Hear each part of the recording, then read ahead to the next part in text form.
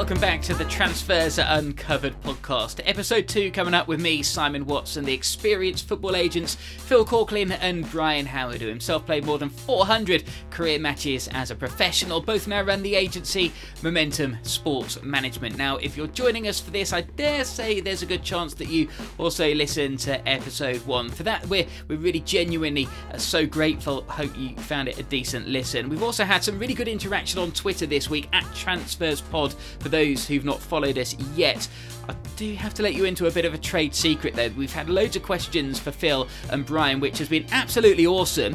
However, because the guys are so busy and based in different parts of the country, we did actually meet and record all 3 episodes in one day. So what we do intend to do is meet up again as soon as the window closes and record another pod and do a Q&A with all of those questions if the two of them haven't had their brains fried by that stage with the number of calls that they've been taking all the way up to transfer deadline day. So enough from me anyway. Let's crack on with the 2 people you really want to listen to, Brian and Phil, on episode 2, where we're going to look today at the loan market and recruitment departments, among other things.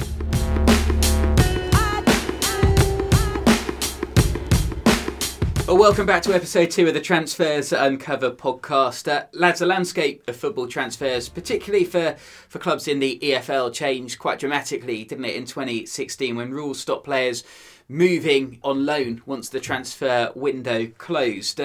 Add to that the fact that you can only play for 2 teams in one particular season. And we've seen in recent weeks the Christian Doidge scenario with Bolton and Forest Green Rovers. I guess now even more attention to detail has to go into where you place players on loan, particularly when it comes to sending young players out to clubs. Yeah, I think it's so crucial. I've been on the phone this morning to a club about a young player who wants to go out on loan, get some experience, and sort of the club are saying, no, we would only prefer him to go here or here, and you're kind of saying, well, I think he should go to this club because actually it suits him better. And okay, the other club might be higher in the league, but the point of going on loan is to play football. There's no point going to a club to be in the same situation you are now. So it's something we really look into. It's probably the most difficult part of our job, to try and find that opportunity. You then find the opportunity, and then there's always the difficulty of the wages, because the club that's taken him are saying they're developing someone else's player, so sometimes don't want to pay the full wages. Then the club that are loaning them out are saying, well, no, you're taking our player, you pay for the full amount of wages. Then if you're relocating, you're playing for a player who's not going to want to go and buy a house or rent a house where they might be there for 6 months. The club needs to pay for that. So then the club that's loaning them are normally lower down. They've got to then fit accommodation, wages, bonuses, etc. into a budget. It's a lot more complicated than what people think. Just he's gone on loan there to play football.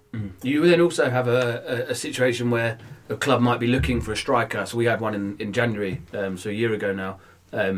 Our young player needed to go on loan. He was on the periphery of the first team, but for his benefit, he needed to go on loan and play games. Whether it's to be in the shop window for other teams to want to sign him the year after, whether it's to show his parent club that he's good enough to play in their first team. So we had a few options for him. He's a League One player. There was options for him to go to League Two on loan. The whole window, his club wouldn't let him go until they signed another striker.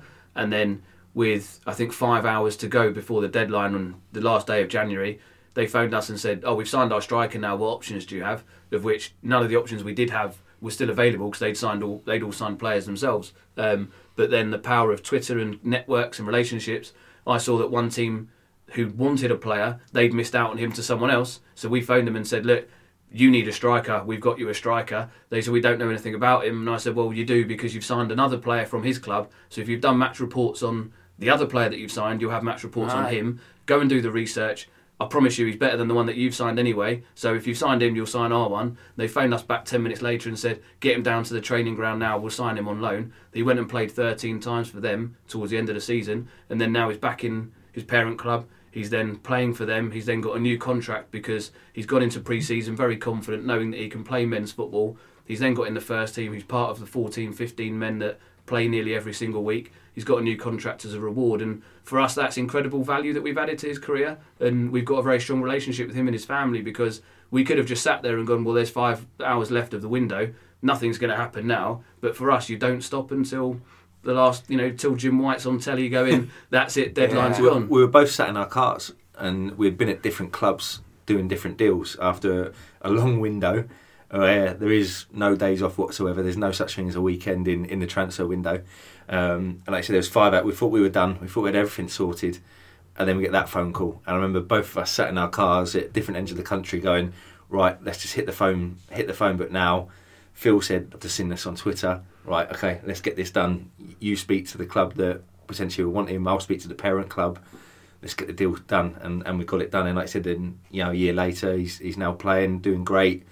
His career's jumped another level. He's got himself a nice new contract. So it shows the benefits of what he can do. And that's something that we've added to his career. Financially, it's not made any difference to our lives, because we think that further down the line is where we'll see all the rewards, because it's about a young player gaining his stuff in his career. I say to the young players now, I think it's different when I played. A lot of players were like, I need to do this because I need to get this new contract to earn this money. I think the money's in the football now. So I say to the young players, if you concentrate and do things right, go on loan, work hard in training, do the basics right, all the rest will come. I think if you focus on, he's got a better car than me, he's got more expensive trainers, he's got a nicer wash bag, you'll fall by the wayside. But if you just concentrate on football, you'll be able to buy what you want. It's not about having these boots or I'm getting this or going to concerts. It's about playing football, and then you can do what you want. I suppose it's tough when you're a young man, though, in a young man's game. It's kind of that's the mentality, isn't it? You look at the car next to you in the car park or whatever. But yeah, in terms of the sort of how a deal's sort of structured on a loan, then if you're a youngster at a Premier League club, you're presumably still on a fairly decent wage if you're in a Premier League club. So if you're going out on loan to League One or League Two, what sort of percentages are you talking in terms of wages? So I think it very much depends on the relationship of the two clubs. So you might have, everyone talks about feeder teams or B teams and things that you've got abroad, but here there is nothing like that, because there's no structure like English football in terms of going from the Premier League down to the Conference and still having full-time football. And you'd see that from the FA Cup, the competitiveness of the Cup. You've got all these different levels of teams that will still, you can send players out and get real competitive football under their belt. So I think from the Premier League down, I think it's slightly different with the Premier League players, because the Premier League know they've got assets. They've spent a lot of money either signing these players from other clubs or just developing them all the way through their system. And to them, they know, if you look at the Chelsea model, they know they can sign players, send them out on loan 2 or 3 times and then sell them on as assets, because they have done that well. So it's very much dependent on the relationship between the parent club and the loaning club as to whether they allow them to go and pay either 0% or 100% of the wages. But then these days what's been made a lot more popular or well known is the penalty clauses. So there's an incentive for someone to play the player. The club will say you only have to pay 30%, 40%, 50% of the wages if he plays every week, because we're then getting the value added to our player. If you don't play them, you might have to pay 100% of the wages, or they might have different penalty clauses based on the percentage of games they play. Then at the end of the season, they tally up how many games they've played, and they say, right, here's a bill for X amount because he's only hit 50% of the games or 60% of the games. Yeah, I find that a bit of a weird one, only because I've seen a couple of players go out on loan in the past who've just bombed and just not been ready to go down into the lower leagues. And it's like, so you leave them out of the team because they don't deserve to be in the team, but you're actually paying more money. It seems a weird concept. Yeah. And there's probably something you're going to come on to. That's where the recruitment comes in. And the recruitment's key. And you're not going to get everyone right. It's impossible to get everyone right. But the recruitment, they've got to be ready to, really push the button and say, 100% he is ready to come on loan. In terms of the recruitment side of things then, you've been studying for, what is it, a master's? There's a Master's in Sport Directorship at Manchester Met University. So I'm on cohort 4, which I didn't know what the word cohort meant, but everyone talks about it all the time. But so I'm the 4th year of doing the course.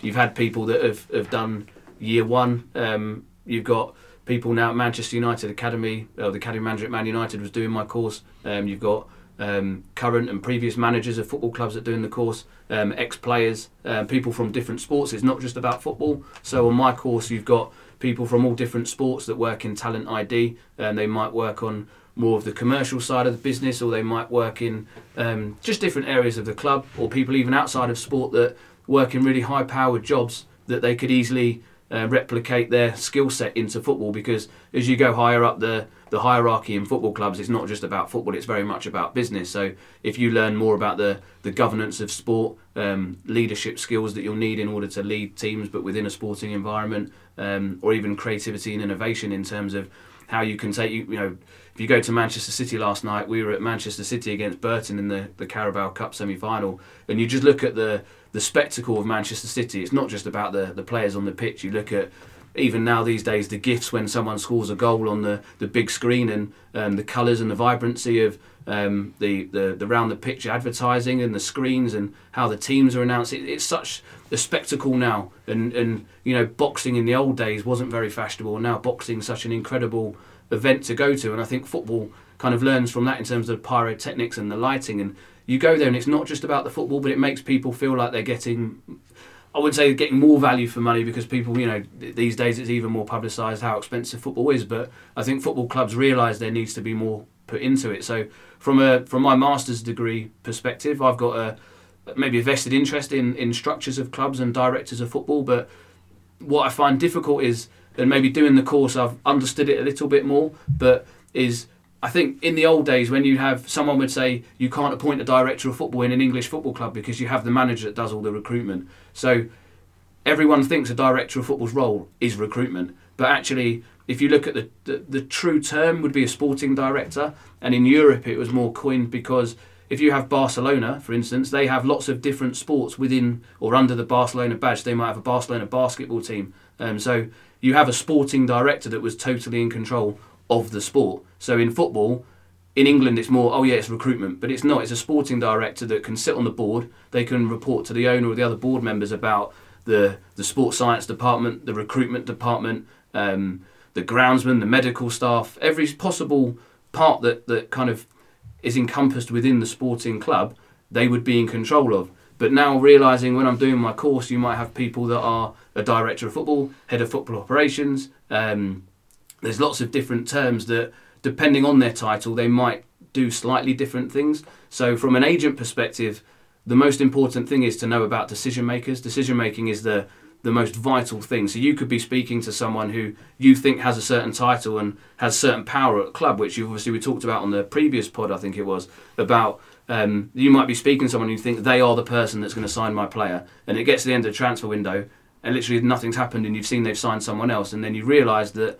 they didn't have the power at that football club. So you need to make sure decision making. You might have a manager-led football club. He might have his kind of more traditional chief scout, but he's the man, the eyes and ears. He really trusts him. So if he spots a player and he's the one that he feels will make a difference to the manager might go with his player. Whereas if you've got a director of football, a chief scout, you might have a head of recruitment as well. You've got all these different voices and opinions, and no one's right or wrong, but it's very much as Brian said about, at the end of the day, the manager puts his neck on the line. He has to put that team out on a Saturday or midweek, and if they lose, he's the one that might potentially lose his job. So you have to make sure that you're trying to get someone to have the best decision-making process in order to sign your player. How many manager-led clubs are there really these days? Because if you've seen the Sunderland documentary, Sunderland Till I Die, and you see Deadline Day, which we're going to talk about Deadline Day in the next pod, but you see Martin Bain very much at the forefront of the deals there. Simon Grayson wanted to get Ross McCormick over the line, kept saying he needed a striker. They didn't get it over the line. He gets sacked about a month or two later. And of course the manager cops the flack when things don't go right, but recruitment is everything really, isn't it? Yeah, we were in meetings yesterday. We met a head of recruitment of an up-and-coming club, and we said this recruitment's key right throughout the levels. It's becoming more and more important. And I think I watched something the other night, and there was some ex-players and coaches and managers on there. And they were saying that if they went back into management or were going to get into management, they would insist on having a director of football or a sporting director, because they need to manage a team. They need to prepare the team for the next game. The games comes thick and fast, especially in the Championship League 1, League 2, National League, and then for the top level as well. You're playing in Europe, so they need to be concentrating. Next game, no other players are ready. So when it comes to recruitment, they need sporting directors, need head of recruitments, you need chief executives, you need chairmen that are on the ball and say, this is the way we play. I want these are the each player, what I want in each position, and you say, right, go and find me 2 or 3 players that will fit the way we play, and then once 2 or 3 come in, I'll then make a decision from there, but I'm concentrating on coaching the team, and then you go and find me the players. Does the manager generally still have the final say though, or does it come down to the director of football or head of recruitment? I think different dynamics at different football clubs. Our job then to find out, like you said, who do you talk to? We have different relationships at different football clubs, and it might be our job is to find the answer out, yes or no, as quickly as possible. Nothing is done quickly in football, as you know, we're getting to know very quickly. You kind of just want an answer. So if we have an assistant manager, if we know the manager, if we know the director of football, if we know the head of recruitment, you ask whoever you can get the quickest answer from, and then you move to the next one.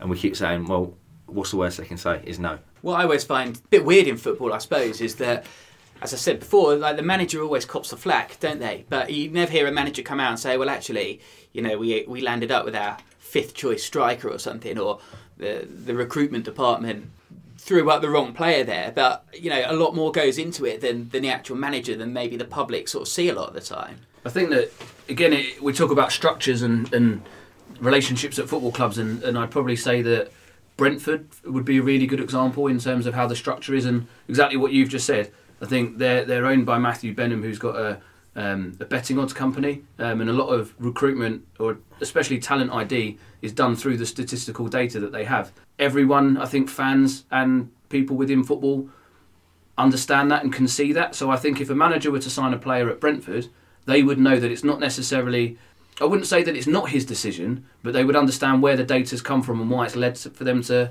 make that decision. And I think in football, the biggest issue is that decision-making processes are never really very transparent, whereas with Brentford, they signed a player, Konstantin Kirschbaumer, and I love saying his name because I can always say it right as well. With the statistical data that they had, Konstantin Kirschbaumer was a complete anomaly in terms of his statistical analysis, from his outputs in terms of his goals and assists that he got. And he was playing in Europe in a Austrian or German 3rd division, I think, but his statistical data matched those of Ozil and other people, so he was a complete outlier. So they signed him because of that.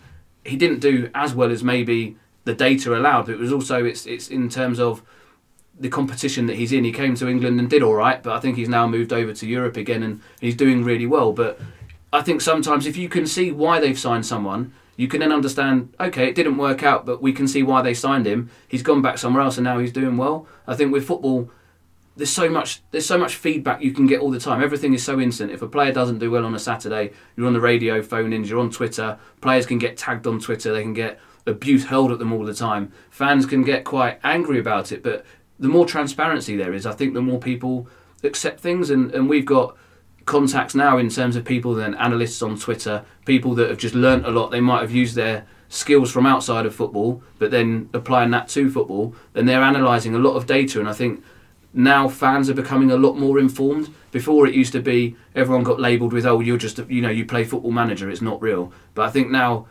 football's become a little bit more like the American sports. Moneyball made it quite famous, but people can tell very much, go down to the nth degree of how many aerial duels someone won, and the win ratios of someone playing or not. And Billy Sharp's a great example of every time he scores a goal for Sheffield United, they haven't lost in 50 odd games or whatever, something like that. So there's so much information out there that I think fans are becoming a bit more accepting with it. But then you just need to be able to see, I think the more transparency the better, and I think a director of football then protects the club more, because then they can see that if you picture like a penny farthing in terms of a big wheel and a small wheel, like Brian said, the manager has the small wheel, he has to manage day to day, and it goes very, very fast, and the big wheel is something that takes a lot longer, and things you have to go, like you can use the term periodisation. You need to look from each transfer window, season to season, look at the young players that are coming through, the players that are going to be coming out of contract, and look at that process, and they can protect that manager from that. And I think managers really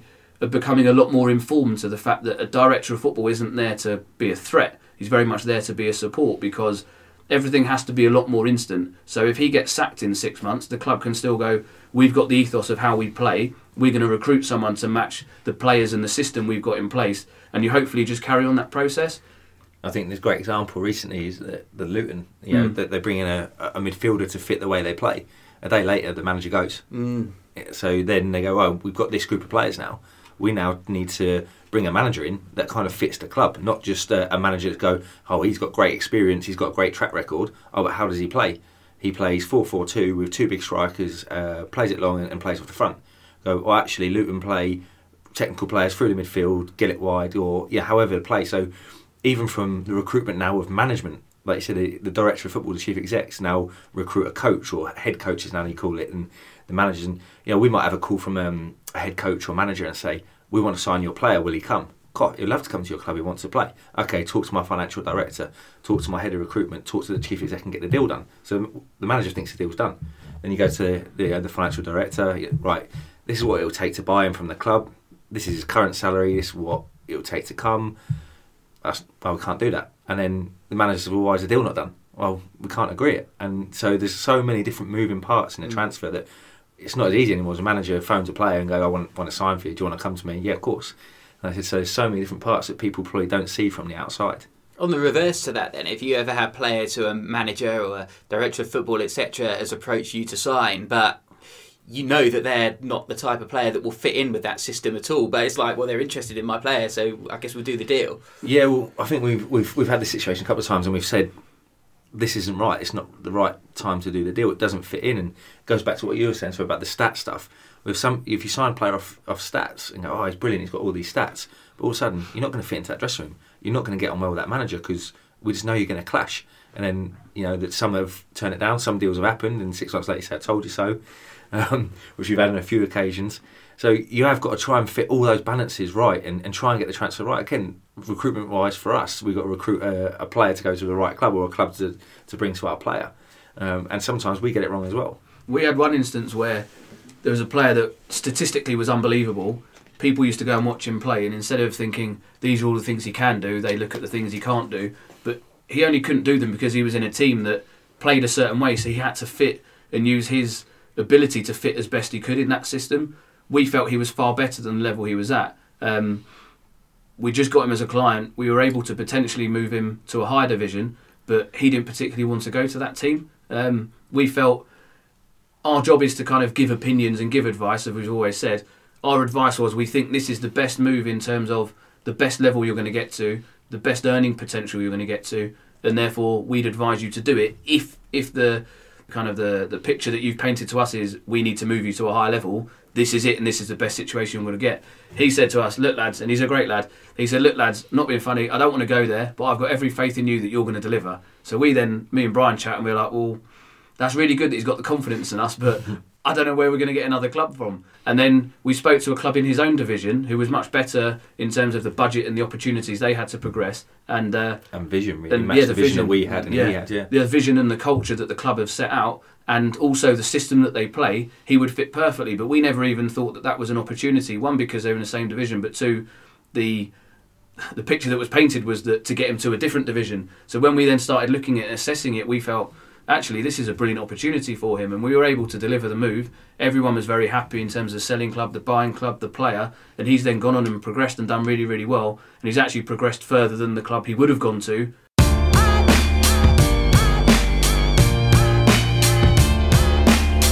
Last transfer window in January, we coined the phrase false deadlines, and I think in football everyone comes up with pressure, everything has to be done at 100 miles an hour. And if everyone's applying that pressure to you, the manager, the chairman, the chief exec, the director of football, the chief scout, the buying club, the selling club, the player, there's a hell of a lot of people that are all going, we need to get this done. But that kind of applies false deadlines to things. So you think we have to get it done by Friday because they have to play on Saturday. They have to win that game because otherwise the manager's under pressure. Everyone's got their own vested interest and own selfish aims as to why they need to get something done. Our job is 100% to protect the player in that situation. So you can only do it if it's right for the player. So we came up with this thing of false deadlines to say, actually, wait a minute, this is a false deadline here. We don't need to rush. The only deadline we need to worry about is the last day in the transfer window. Up until that point, if it's not right for the player, it's not right for us, and we need to protect the player from that.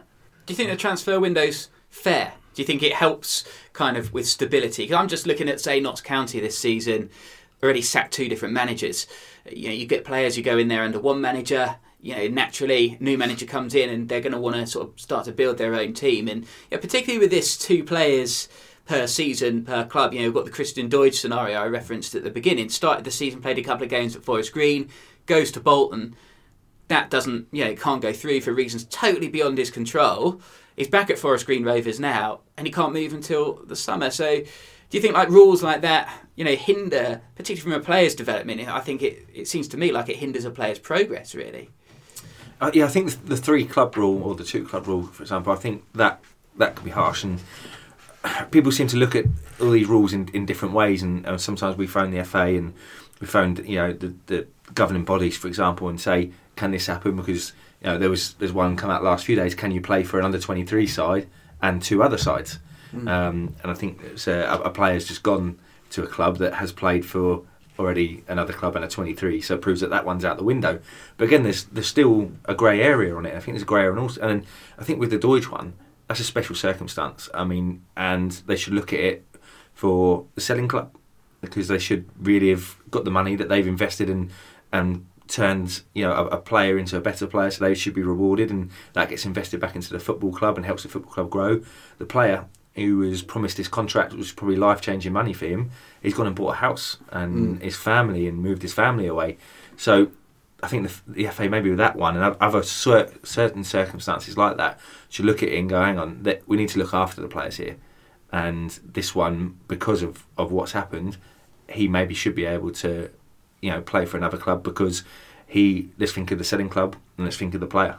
I think also for me, I do think transfer windows work. I think it very much buys into long-term planning of clubs. I think if the transfer window wasn't there and the manager is under pressure all the time, and managers last less than a year now, if they don't have a transfer window, every single week they'd be looking to try and trade players. So I think it very much says, look, the August window's done, you've got your squad, work with them. If you've got injuries, bring a player in, a young player from your academy, to give him a chance. And I think if the transfer window wasn't there, they just keep trying to sign and churn over different players. I think in terms of being able to play for 2 clubs but being registered for 3, I think where that should change is where the biggest issue is where a player starts a pre-season at Club A, he does pre-season, he plays a few games, the manager says, look, I'm going to give you a chance to try and get in the team, see if you're part of my plans. He plays a couple of games. We've had quite a few instances where they don't play in the first team in the league because the manager's not sure. He'll play them in the first round of the League Cup, which happens before the end of the transfer window. Maybe he does well, maybe he doesn't, but the manager goes, look, you're still not part of my plans. So then before the end of the deadline in August, you move him to Club B. He goes there. The manager might get sacked halfway through the first half of the season. A new manager comes in and goes, no, you're not for me, mate. I'm not interested. You can move. You get to January, but he's already played for Club A and Club B. He can't go and play for Club C because he's not allowed to play for 3 clubs in one season. So he could be signed by Club C in the January, but he can't play for them until the summer. Where the rules then are a little bit grey is where if you're in the league, you can actually go to the non-league, so the conference downwards, because they don't have transfer windows and they don't adhere so much to the FIFA rules of transfer windows. So if a player really desperately wants to go and play football and wants to be in the shop window, or literally will go stir crazy if he's not playing for 6 months, or as we've said before, it's not 6 months but 3, 4, 5 months, he can go on loan to the non-league and play. But that's an incredible restraint of trade for me, that if a player's in the Championship or League 1, League 2 or the Premier League, whatever, if they're not playing football, why should they have to go to a level that is a lot lower than where they feel that their ability is? I think sometimes it works for younger players because they can go on loan to the conference for a month, do really well, come back and actually play for their parent club. But for a lot of instances, I think it's a huge restraint of trade to stop players being able to go somewhere else. So I think you should be able to play for 3 clubs, because then you play for your parent club at the beginning of the window in the summer and then 2 more after that. Or maybe like 5 games for your parent club at the start of the season or something, so they can see you and then decide after that or something. Yeah, or maybe not count after the summer window. Or anything that happens in that summer window, that doesn't count. Yeah. And you've also got the one with the goalkeeper situation where you can go on emergency loan. So we had a goalkeeper who had played in the cup for, as Phil said, Club A. Club B needed an emergency goalie to come in and play. But then the goalkeeper wanted to go potentially to another club in January. So we said, well, will that emergency loan then count as 2 clubs? We spoke to a few different governing bodies and we're not sure. The emergency loan didn't happen because we don't want to potentially ruin anything that could happen in January or further down the line. So again, there's still grey areas about these emergency loans and the 2-3 club rule. The biggest grey area, I suppose, is, like Brian said, a player played for an under-23 side for his parent club. He's been on loan already in the first half of the season, and he's just moved again in this window. So it shows that you can play for a 23s team of your parent club and play for 2 others. However, the grey area that gets even worse is where you can look at historical situations such as Hatem Ben Arfa and also Nathaniel Chalobah, because they both played for, I think Ben Arfa must have been at Newcastle, played for his 23 side, had gone on loan in the first half of the season, but then wanted to go to France in the second half of the season. And because you're then looking at the FIFA rules, FIFA say you can't play for two teams, or you can't play for more than two teams, and they counted the 23s as playing for in a competitive match. Trade trophy or something, was it? Yeah, and then Nathaniel Chalobah was the same. He played for Chelsea in an under-23 side, been on loan to Burnley, I think, in the first half of the season, and then wanted to go somewhere else. I think, again, he was going to go to Bordeaux or something in France, and again, he couldn't do it. So I think we're quite fortunate in England because we've got the FA and the Football League very much, they do as much as they can to protect the players. So it's very hard because the pressure's then put on the agent, or the agent might get blamed for saying, well, he's played for his 23 side and he's played for another team on loan. It's your fault because he didn't get another loan move. The club, he wasn't allowed to, but it's very much beyond your power really to predict. So as Brian said, we speak to a lot of different regulatory bodies to make sure we do as much homework before we do a move to make sure that we've got enough information to try and support the player if he needed to do something. Because another mad one I remember a couple of years ago when the kind of rules first came in was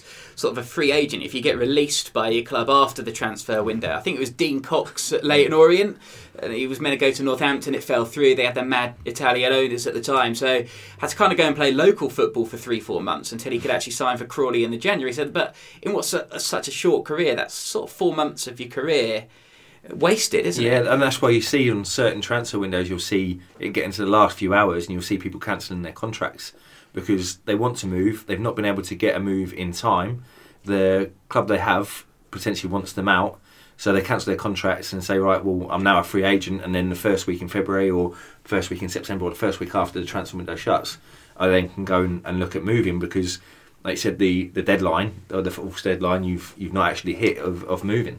And before we go, because I know you've probably got about 15 voicemails just in this one podcast, I just wanted to talk a little bit about academy pathways as well, because, on the subject of loans, particularly teams are appointing loan managers now. Yes, I think what clubs are realising is that whether the player's going to come through their academy and represent the first team, or they're coming through the academy and, going and getting a career elsewhere, it's very much a club realising that they're kind of guardians of these players. So they've come through the academy from maybe 8-9 years old, they get to 16 and get a scholarship, they get a pro at 18, they can get different contracts at different times, but that's kind of the main pathway. And if a team's looking at it and saying, well, we've spent X amount of money developing this player, he's the one player out of 500 or whatever that's kind of made it through the scholarship and then getting a pro, from a business perspective, they should look to try and recoup some money because it's a community basis, but also from a business perspective, they're investing a lot of money in that. So the other flip side is, yes, it's business, but it's also a moral thing. If they're trying to help someone get a career, if they're not getting a career at their own football club,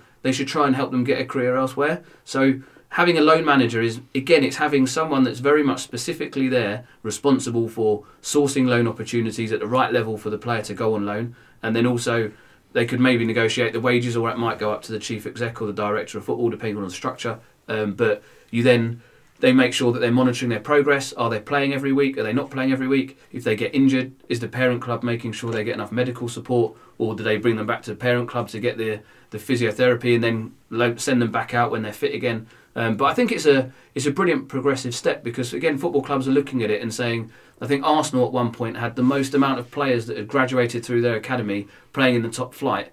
Didn't mean that they had to play for Arsenal, but for me that's a brilliant testament to Arsene Wenger at the time, because he was bringing players through, blooding them in the League Cup. They either did well or didn't, but then they went out and played at different clubs. And I think for me, that's, if you look at it from how important football is in life, they've got a huge responsibility to help support these players as much as possible. And I think from a sort of player's perspective, if I was a young player, for example, at Southampton, and I was under 23 and I went on loan to Sunderland, and I'm living all the way up there, my family's down south, the teammates and the club that I know that I grew up with is how many ever 100 miles away. I'm now up in Sunderland, I'm stuck in a hotel on my own. I'm a young player, so I'm not really in with all the other players and they've got families and doing different things. The loan manager who comes to see me play, he comes to watch me, he's on the phone, he's making sure I'm alright. So I know that if I'm in a hotel on my own, I've got someone I can pick the phone up to. If I've got a worry that I'm out on loan and I might not get a chance back at Southampton, you want to know that the loan manager is watching you and saying, look, you're doing really well, we like you doing this, I think you can do this better. I've spoke to the Sunderland manager or wherever you're at, yeah, he thinks you've settled in quite well, or you've not settled in well, he thinks you can do this.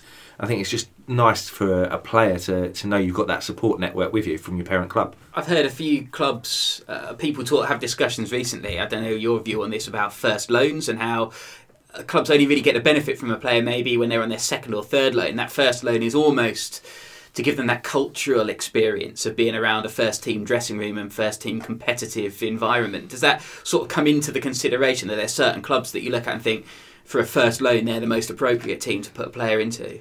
I'm not too sure. There is some, but it's one of those. We speak to a lot of clubs and say, take this player on loan, trust us, take this player on loan. Oh, it's his first loan, a bit of a gamble. They go there and they smash it on their first loan, and then they say, oh, can we have him now? Oh, no, because now he's going to the next level, or he's back at his parent club playing. Okay, and then from that, they go, oh, have you got any other players? Oh, we'll take him next time. But it's just, again, it's the recruitment, knowing the players. We're forcing it as much as possible to take this player because we believe in them. And again, it's obviously we've got to do our job. But if we didn't believe in the player, we wouldn't try and force a club to take them, knowing that they wouldn't be right to go to, because the next time you pick up the phone, they go, wait, oh, the player you gave us last time wasn't up to scratch. We're not taking another player of yours. So I think, again, it comes down to recruitment, and especially for our players and trying to get my loan, it's our relationships with clubs, knowing that it'll be the right loan. And again, looking at going, that club's probably not right. They've come in for you a loan, but you're not going to play there. You're going to be in and out. You're going to sit on the bench. They've got 7 loan players. They can only have 5 in the squad. So yeah, you're going to be up against it here. You're a certain type of player that might be in and out. So you've got to look at all different avenues and how it all develops. I think also you look at levels, and it's all right looking at players that go on loan somewhere and go, oh, he got this move to the Championship on loan. He's not played. So the next loan he gets, he's then got to try and play football again. Whereas if you take him maybe to the League One and he goes and plays and hits the ground running, I think MK Dons were brilliant with that under Carl Robinson. He signed Benik Afobe, he got him to League One. He absolutely smashed it, scored a bundle of goals, and his career then really cracked on. Patrick Bamford was the same, Will Grigg was the same. So when you look at it and go, what is a loan for? If it's for an older player, he might not be playing at the moment, so therefore he needs to go out and just get some games to try and convince the manager to play him back at his parent club. Or if it's for a younger player, it's to go and play football. But then at the same time, if he goes and plays football and plays every single game, that might be great as a first loan. But then when he gets another move or he goes back to his parent club and he stops playing football, mentally he might not realise the trials and tribulations of why he's not playing, and he has to then deal with that. Whereas if he goes to a loan club, he's in and out and the manager dips him in and out. And if he's a young player, they go through different levels of form because they're young and you can't stay consistent all the time. So a manager might dip him in and out. He might give him 2-3 games, do really well, put him on the bench for the next one, bring him on for 30 minutes, deal with all those different kind of confidence issues they might go through, or work it out mentally in their head. And when they've ended up with that loan, they might have played 10-15 games in the first half of the season. They might have been dropped, they might have not played, they might have had an absolute brilliant performance, one man of the match, all these different things. And all of a sudden, you look at the linear kind of route that a footballer wants, and they all think that they're going to start kind of at the bottom and just rise to the top in a very straight line. Whereas it's not. There's loads of peaks and troughs, and the more you can do to give them the most real-world experience of those dips in confidence and even feeling elated because they've done so well, all of a sudden they come out of a 6-month loan incredibly well prepared to then go back to their parent club or then move up levels, as Brian says, or even a club says, now look, he's at the top of his game now, he's not going to play in our first team, we'll now sell him. And then again it goes into the selling. Do we sell him do we just let him go on a free transfer with a huge sell-on because we know he's going to continue to progress, or is it he's actually done that well that now we can sell him for a lot of money and cash in? So again, there's so many different things that go into the melting pot of every single different recruitment decision, really. Yeah, and I think for a young player to go on loan and you go from playing a 23s football where it might be £100 win bonus, and you go and you knock the ball around and you're just trying to develop, you're playing with your mates that you've grown up playing in a youth team with, so then dropping down to a League 2, League 1 side where it's the win bonus is a bit more, the appearance money is more. That win bonus is a senior player that's played at that level his whole career. There's a big difference that month in his salary. If you make a mistake and give the ball away, that costs them the game. You're then getting hammered by the player. You might give the ball away, it costs a goal. You're then getting hammered on social media by the fans. Getting on the bus, you might hear something from a fan where you give the ball away in the 23s, nothing's really said. Okay, try it again, get on the ball again. All of a sudden, it's real world. It's massive for a player, sort of mentally, and that kind of goes back to having the loan managers and us as well. For you've got to pick up the phone and say, well, this is the real world of football. It's not always just a bubble. It's also then our job, before we're sending players out, to explain how things work and what they're going to experience, because then when things happen they go, oh yeah, Phil said that or Brian said that, I understand why that's happening. And it might even be they go into a club on loan, the manager might be under a little bit of pressure and then he's hammering the players in training, or he might see him as the first person who walks down the corridor and he has a go at the player and the player thinks, what have I done wrong, like I didn't even play on Saturday. And then he internalises that all week to think that he's done something wrong. Where actually the manager might have been, told off by the chief exec to say, look, we need to get 2 or 3 results or you're out the door here. So it's about us explaining that a lot of the times things happen. Everyone's got someone else they have to report to. It's not necessarily you as an individual that's done anything wrong, but it's just dealing about being able to say, actually, you know what, you can control what you can control, and the stuff that you can't control, don't worry about it because it's completely out of your decision-making process, really. And that's where an agent's role goes kind of beyond just being an agent, I say, in sort of inverted commas there, because it is, you are the counsellor, if you like, the sort of the mentor, in Brian's case, as an ex-player, I suppose, as well. Yeah, you've got to kind of give it all the dynamics and all the knowledge. I think that's why we work well. Phil's grown up with football. I've obviously gone through my career, so we've got the experiences, we've got the highs and lows, the knockbacks, and not just the loans. There's young players now that might be told they're not getting a new contract at the club, and that's it, their world's ending. But actually, no, look, you can't control that. What you can do is get your head down, work hard, and find opportunities. So we're kind of a support network for everyone, really. Definitely. And I think if I go back to the player that I was talking about earlier, my first deal, Theo Robinson, he, I think, is still the best example, he's been the most successful player from the exit trials. So he was at Stoke, I think. He was from Birmingham. He wasn't really in the academy system. He went to Stoke as an under-16 for 6 months, got released so he didn't get a scholarship, got sent to the exit trials. Someone from Watford saw him and thought, I quite like him, so Watford signed him, and he ended up making his Premier League debut, I think, against Newcastle as a substitute. I then moved him to Huddersfield and then to Millwall and Derby, and within a few years he'd ended up being joint top goal scorer in the Championship for Derby under Nigel Clough. So you can see being able to sell stories like that to people, and through my course actually at university, my master's degree, one of the most favourite journals I've got, or what I learnt about, was storytelling and the role of storytelling within business. And the great thing is that I love analogies anyway, but being able to understand that actually if you're able to tell a story to someone to explain how someone else has experienced something and how they're not the first person that's going through this experience, I think it's a huge comfort for them to realise, actually that happened before, someone got released but now he's here, and you go through the details as how they've got there, the hard work that they've put in, and I think it just helps people understand that if it's possible for someone else, it's possible for them as well.